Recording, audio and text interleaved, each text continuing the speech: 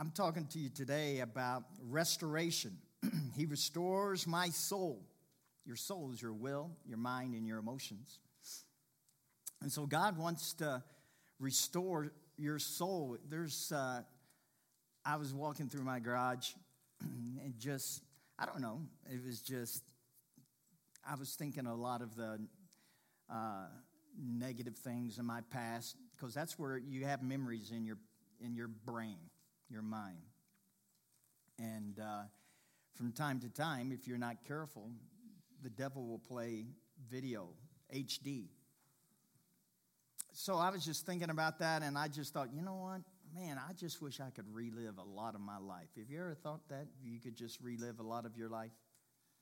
Like 90% of it. You don't want to go back to a teenager, but those were terrible years. But I mean, I would love to relive some of the things and make better choices. Make better choices. And just be smarter in life. And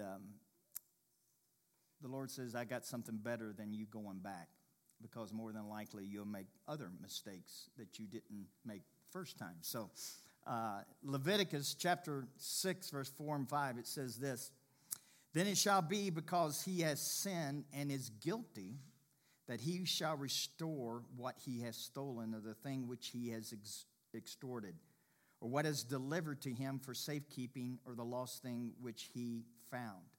Or all that about which he has sworn falsely, he shall restore its full value, and add 1/5 more to it, and give it to whomever it belongs on the day of the trespass offering.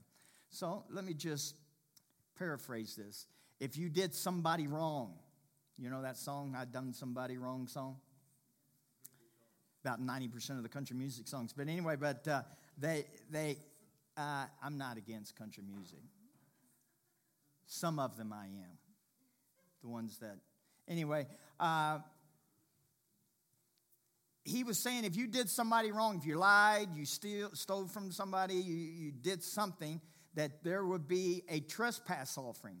So not only did you have to pay 100%, you had to pay 1/5 more, which would be 20%. So you had to bring it up to 100% and add another 20% on that for a total of 120%. That was your penalty for what you did wrong to make things right. Does that make sense? All right, so you had 20% more. So you think, man, the people who did wrong, boy, it was going to cost them. It was going to cost them. And I just feel like that when God put this in place, listen to me, he knew there was going to be a day that his son was going to be on the cross, and that he was going to become the one who paid the 120%. And I'll tell you why. Because in Psalms, you know, there's some prophetic Psalms. Some of the Psalms that prophesied about what Jesus was going to do. Many Psalms are, well, I shouldn't say many. There's quite a few Psalms. One of them is Psalm 69:4. They that hate me without a cause are more than the hairs of my head. They that would destroy me, being mine enemies wrongfully and mightily, then I restored that which I took not away. Now what he's saying is, I restored, even though it wasn't my fault. I wasn't the guilty party. I wasn't the one who took it away. I wasn't the one who stole it, but I am going to be the one who restores it. All right? John 15:25 verifies this. But this happened that the word might be fulfilled, which was written in the law, or written in the word. They hated me without a cause. So Psalm 69:4. So the Jewish people knew right away what psalm he was talking about. They were experts in knowing the law, in knowing the word of God. Psalm 69:4, the very first part says, they that hate me without a cause. John 15:25, Jesus said, this happened that they might be fulfilled, which was written in the law. They hated me without a cause. So that tells us that Psalm 69:4 is talking about Jesus. Are you following me? You connecting the dots? So that scripture says, then I will restore that which I took not away. Jesus, when he's on the cross, he is making restitution for all of mankind. And he is saying this: I am restoring everything that the devil has stolen from you, that the poor decisions that you've made, that the stupid, has anybody filled out the stupid box? Yeah, I filled out the stupid box. I go, dear Lord, there's no other word. I know Melody doesn't like that word, but it was just stupid. Just fill that square solid. It's not even a check mark. It's solid. And this is what God says: I will restore the stupid box. I will restore everything that you feel like you can't go back and make right. God says you don't have to. And this is the great thing about restoration, I've always thought, people, they says, man, if we get a 69 Chevelle, you could restore it. I would go, I really don't want it restored. I want all the modern niceties things, I want the digital dashboard. I want the thing to talk to me, and I want to tell it what to do. I don't want it to drive it. No, I don't. These cars that are going to drive themselves, God says, I hope that comes after we're gone. I don't want to trust a computer, Take me to Walmart today. I want to drive it. I want to be in control. I don't even like it when other people drive and I'm sitting in the seat, so there's no way I'm going to like a computer driving me. But this is what people think. They restore something to 100%. You go, man, that's restoration. God says, no, it's not. At least it's not his restoration definition. His restoration definition is, I'm going to take it to 100%, and I'm going to take it higher to 120. Ephesians 3:20, God will do exceedingly, abundantly, above all you can ask or think, according to the power that is within you. This is the nature of God. This is what God wants to show you and me, that he doesn't just want to restore you. Most people, they'd be so happy with that, but you got to look up a little bit. David said this: why so downcast, O my soul? He was having a hard time. That time when he was anointed king, but he didn't have the king robe just yet. He was still running from Saul, and so he was living in the Philistine area, the enemy camp. And so they would go out and raid the enemy, different camps all around, and they would come back to where they were at. And one time, when on their way back, they saw smoke, and the whole camp had been burned. All of their women, wives, and children had been taken, and all of their stuff. That's the time when your soul could go down the tube real quick.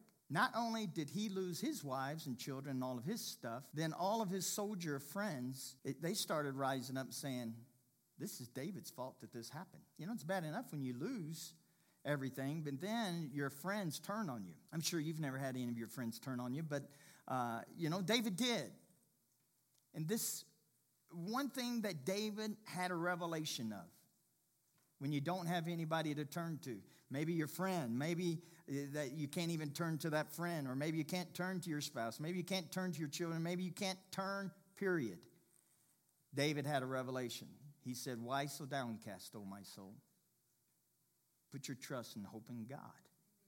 I'm going to hope in you, God.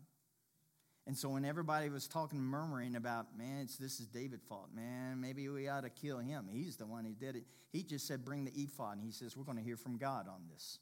And so he asked, should we go and pursue the enemy? And the prophet said, yes, go and you will receive all. And he did. You and I need to get a hold of this revelation about getting things restored. God wants your health restored. He wants your finances restored. He wants your relationships restored. He wants things in your life restored. Now listen to me, not just restored to what it was, but even 20% on top of that. He died on the cross for you and I for that to happen. We need to believe that. I said we need to believe that. We need to expect that. Let your imagination go there. I've been having some of the wildest imagination. I mean, like they can make a movie of the stuff I've been thinking of inside my brain. But imagination is a God-given thing. Imagination can take you to a place where you feel like you can't go there in the natural. Because maybe you don't have the ability, the smarts, the wisdom, fill in the blank. But imagination can take you there. But your brain says, no, I just don't feel I can do this. I don't feel like I can, I don't have the wits. Man, I've been fighting that. Have you ever felt that? Where like, you're not smart enough. You're not this. You're not that. You're not. But your imagination bypasses all of that.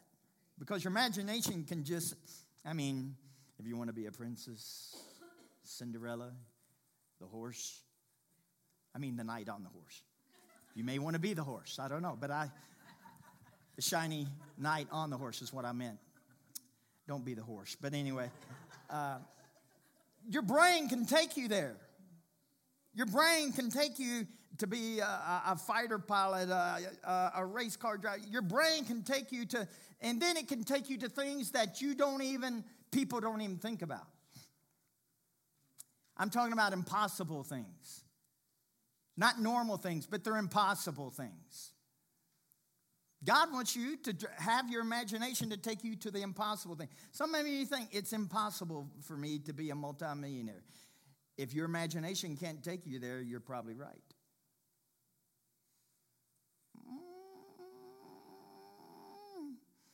If your imagination can't take you, I've had this sickness for 20 years. I've had this sickness all my life.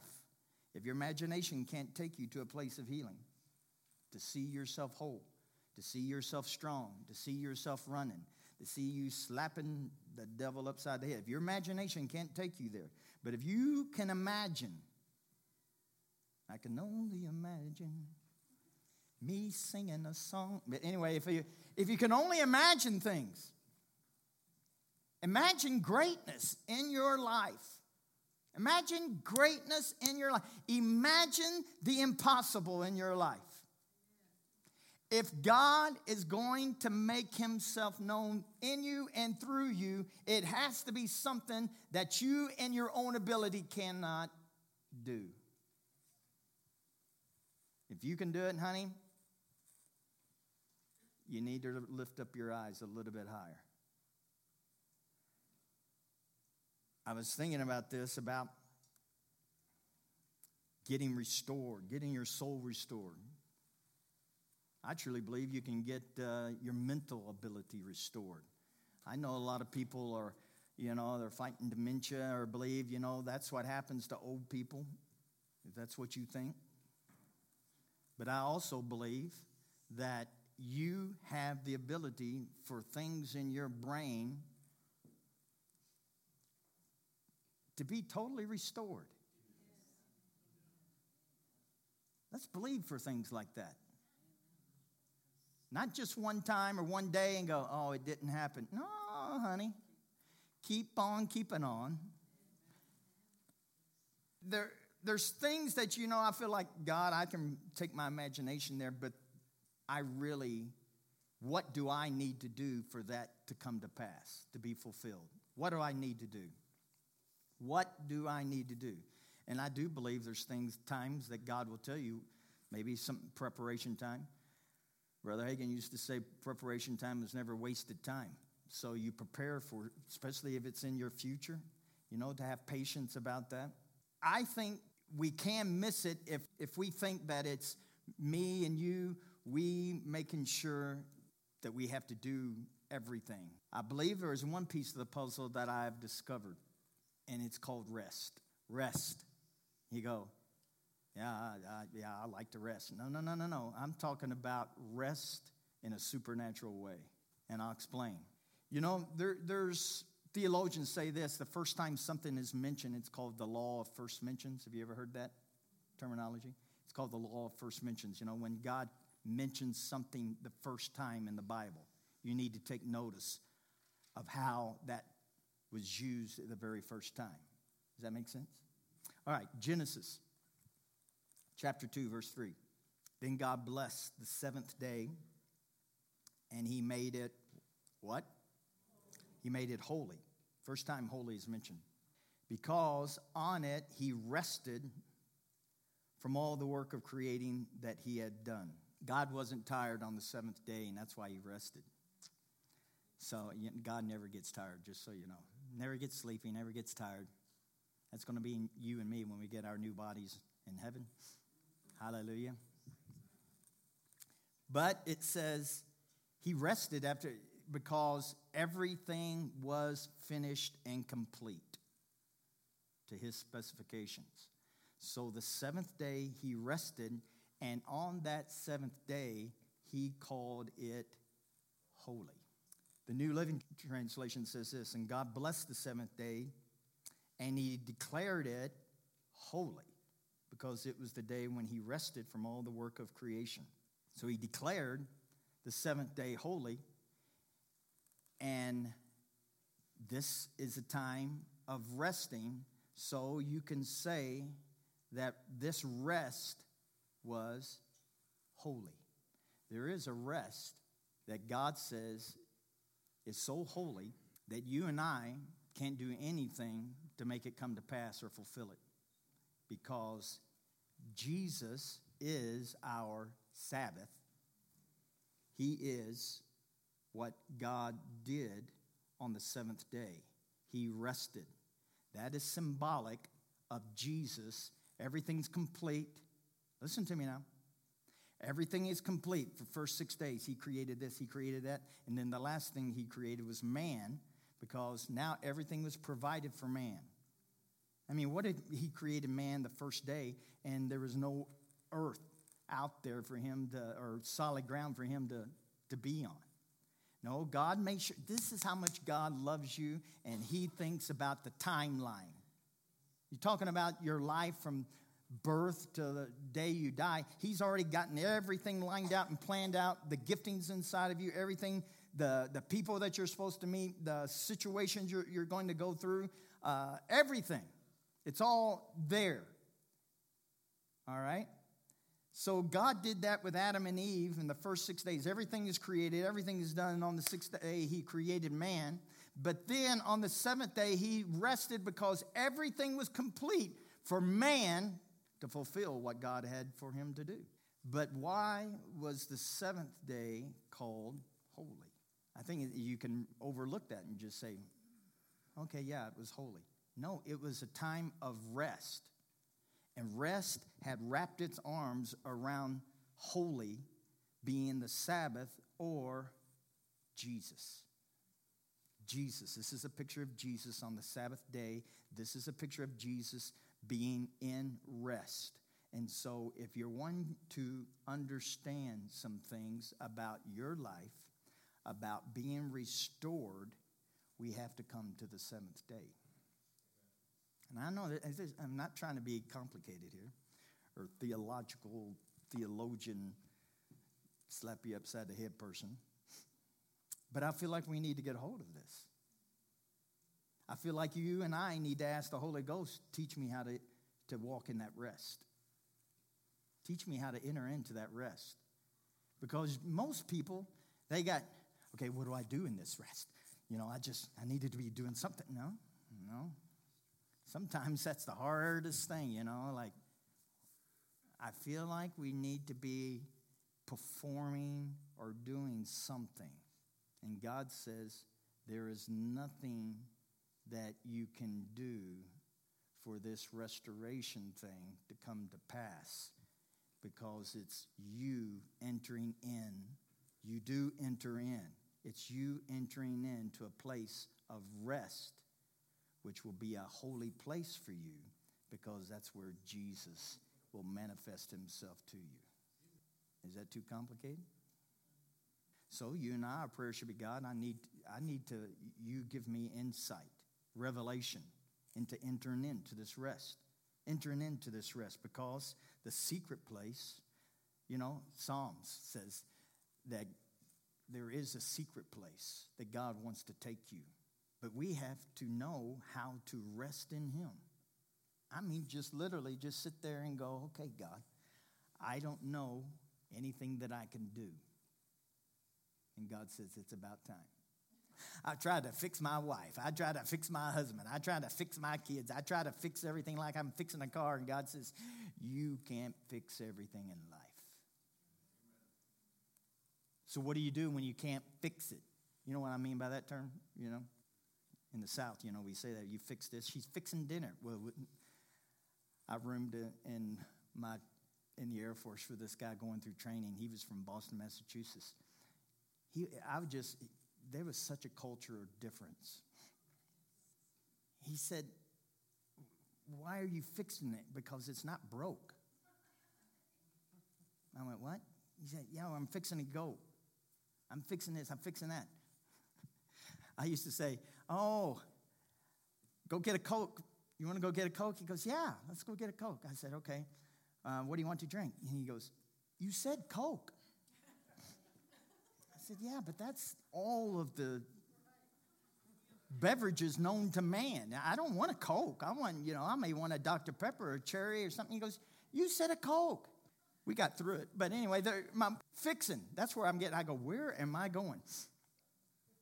There's things that you and I can't fix. There's things that, listen to me, that you may be regretting that you can't fix. There may be regrets in your life. There may be some choices that you made in your life. There may be some mistakes. You may had several stupid boxes in your past. I know I do. But God says this. He says, I died on the cross for all your stupid boxes. I died on the cross for all of your regrets. I died on the cross for every mistake you made, every mistake you will make. I died on the cross not only for your sins. Thank God he died on the cross for our sins. Thank God he died on the cross for our health. Thank God he died on the cross for your provision so that you can have every need met in an abundant way. But he also died on the cross so that things and your life could be restored, that you have no way, shape, or form of doing it yourself.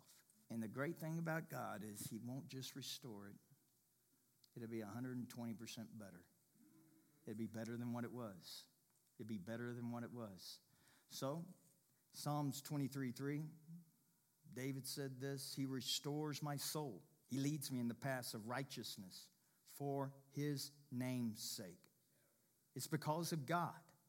The Amplified Version says this, he refreshes and restores my life, myself. He leads me in the paths of righteousness, uprightness, and right standing with him. Not for my earning it. Did you see that?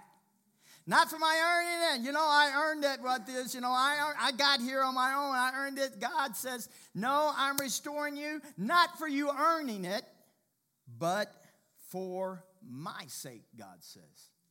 He says, I'm doing this. It doesn't even really have anything to do with you. I just want to show people around you that God is working in your life because you couldn't do this. So they know that, man, that was God. That was God. I've told this story before, but it just came to my mind. I was refueling. I refueled jets for those who don't know what I did, or aircraft. Well, they were jets, all the jets. No, I refueled a C-130. That's a prop. But anyway, I refueled aircraft up in the air. And one time they called it taking a set of 4 F-111s. They called it across the pond, which meant across the ocean. And so this is the days before. This is 1978. We didn't have GPS. We had a navigator who had maps. And I shot a sextant, over the sun and the stars to tell when you're over the ocean, where art thou? And so you didn't have computers to tell you where you're at. You had to figure it out. And we didn't have all the computerized weather systems on aircraft like they have now. I mean, we had a crew of 4, a pilot, co-pilot, navigator, and then me to refuel the aircraft. So there's just 4 of us. But anyway, we were going across the ocean, and the navigator, there was a report saying that there was storms in our path. And so he said, Boom, you need to make sure that, you get those 4 refueled pretty quick. Because this is a problem. When you're taking smaller jets across the ocean, you don't just refuel them up one time, and they make it. If there's not a place where they get fuel, there's a turning back point. Okay, something happened, something went wrong, so they can turn back and land at an airfield close by. But if you don't get to that point, he's going to be swimming. So I got the first one refueled, I got the second one refueled, and then I got the third one refueled. And by the time before the fourth one came off our wing to get him refueled, the winds picked up and the storm started hitting. That plane was all over the place. It's hard to put a 4-inch pole into a 4-inch hole when both of you are doing this. It's just kind of hard to do. May I add, impossible to do. And I was laying on, you laid down, you look out this big windshield, and you got a flight stick in one hand, another controller in this hand. You're laying on your stomach on this, and you're looking at the pilot. He's right down there, and you're laying on your belly. And so I'm doing that, and the storms, it was bad. It was rough. It was one of the roughest storms I've ever been in all of my 2 years of life as an Air Force. But my whole body was coming off that pad, going boom, boom. The tail would go down, my body would go up, and then we would meet. Bang, bang, bang. Somebody said, "Did you get sick?" I said, "No, there is a time when fear is greater than any sickness that can come on your body." So I let go of the controls, and I was just grabbing underneath. You could grab underneath it so I wouldn't keep getting beat up. And so the navigator radios me and says, "Boom, we're getting to the turnaround spot. He's got to have fuel." And so I'm 19 years old, ladies and gentlemen. 19. I don't know why they let 19-year-olds do what I did. It's called the government. But anyway. So anyway, when I joined the Air Force, I got real close to God, closer than I've ever been in my life. I talked to him on a daily basis. I read my Bible. I had a close relationship with God. And so, man, I'm just laying there and hearing what he said, and that guy's he's just following us, and he kept following us, and he should have turned around. Now he's past the note. So now if he doesn't get fuel in the next few minutes, he's going to be swimming. I'm 19 years old thinking this.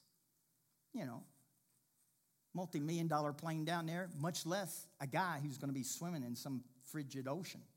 And so in the name of Jesus, I spoke to the wind, I spoke to the storm, and commanded it to stop in Jesus' name. And immediately, it was as still as I'm standing here today. Man, I grabbed hold of those controls, and I read it on. I said, "All right, let's go. Come on." And I just started talking to him, not Air Force talk like you're supposed to. Okay, 50 feet, what you're supposed to do, all this technical stuff. I just said, "Get in here." He flew that thing up. I tagged him, and got his fuel to him, popped him off. And as soon as I did, man, the plane started doing all that again. And my pilot came on, and he said, "Man, that was sure luck back there, Boom." And I said that to the whole world, to everybody on the comm radio. I said, "That was God. That was God." My point is this: God wants to do things in your life to such a supernatural point that people, it was quiet after that. They were saying, "Oh, man, it was lucky." And the other guy, the navigator, "Yeah, Boom, man, that was lucky, man. Yeah, he was going to go swimming." Yeah, it wasn't so funny.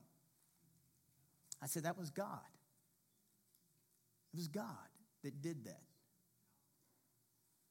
No talent of Mike Davis, no ability of any boom operator can make that happen. There is a rest that when you step into this rest with the Lord Jesus Christ, not only does it become holy, it becomes supernatural. I need to write that down.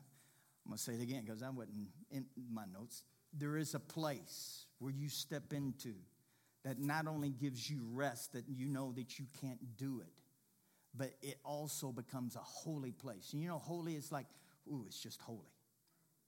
And I'm in that place. But that place is a place of supernatural. It's a place what man cannot do. I believe it's Mark 10:27. Jesus said, with man it's impossible. But all things. How many things? How many things?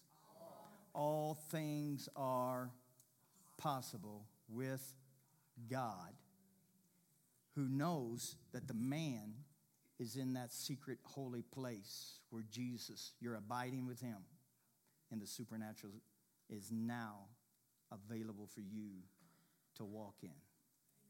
Let's stand. Praise God. Holy, holy, holy. You know, and church has gotten holy wrong. We think that the more that we do right, we become holy. The more that we do right, listen to me, the more that we perform right, the more holier we get. You can't, that's not what God's saying. We've got the cart before the horse. Because you know you're holy, things you'll start doing right. You don't do right to become holy. You are holy. You can't become holy. Because you accepted Jesus as your Lord and Savior, you are holy. And because you're in that secret place where Jesus abides and dwells, you're holy. Not because of what you've done or can do. But now that you know that you're in there, trust me, your life will be transformed. You'll walk holier on accident. You'll walk holier than you ever could. Instead of, I got to be right. I just got to do this. I got to do this. No. Get into the secret place. Rest in him. You'll start treating your wife better. You'll start treating people better. You'll be at peace. When everybody around you is driving down Highway 50, doing 65 in a construction zone that says 45. Swirling in and out. When everybody and your boss is ticked off and everything, you'll be at peace. Jesus said, my peace I give unto you, not as the world gives. But this peace only comes from me. And you can only, listen to me, you can only be a recipient of that to be manifested if you're in that place. On the seventh day, God said, I rested. And I made it holy. I proclaimed it holy because that represents Jesus. And then David says, that's the place where I want to rest. I want to rest with God. I want to rest with God. He leads me to rest in green pastures. Psalms 23:2. He leads me to green pastures. He leads me besides the peaceful streams. God says, I'll lead you. Come on, this is because you and I can't find that on our own ability. He says, I'm going to lead you. Grab hold of my hand. I want to lead you. I'm going to take you there. And most of us go, well, I can do this, and I can do. No, I got this. That's a famous phrase. I got this. God wants to make sure you don't say that phrase to him. Because we don't got it. Even when we think we got it. No, just lay yourself down at the altar and say, God, I can't do this. I need you. I need to find that place. Father, we just come before you in Jesus' name. Thank you. Thank you for the place of rest that's been created when you created the world. When you created everything, the next thing that you did, you created a place called rest. You created a place that's holy. You created a place where Jesus is all about the seventh day. You said, come unto me, all you that are heavy laden, and I will give you rest. I pray for everyone here today, God, and those who would listen to this message in the future, that they would just look up to you. Why sit downcast, O my soul? Put their trust in you. That all of us would learn to grab hold of your hand and walk to the place called rest. Because that will be the place where people are being restored. That will be the place where people are healed, touched, delivered, and set free. That'll be the place where restoration will begin, but it will be at 120% level, that people will be astounded. Father, thank you for ministering to your people today, causing people just to lean on you more and more and more, because we desire that holy place, because it's available for all of us. It has already been created for us. In Jesus' name, amen.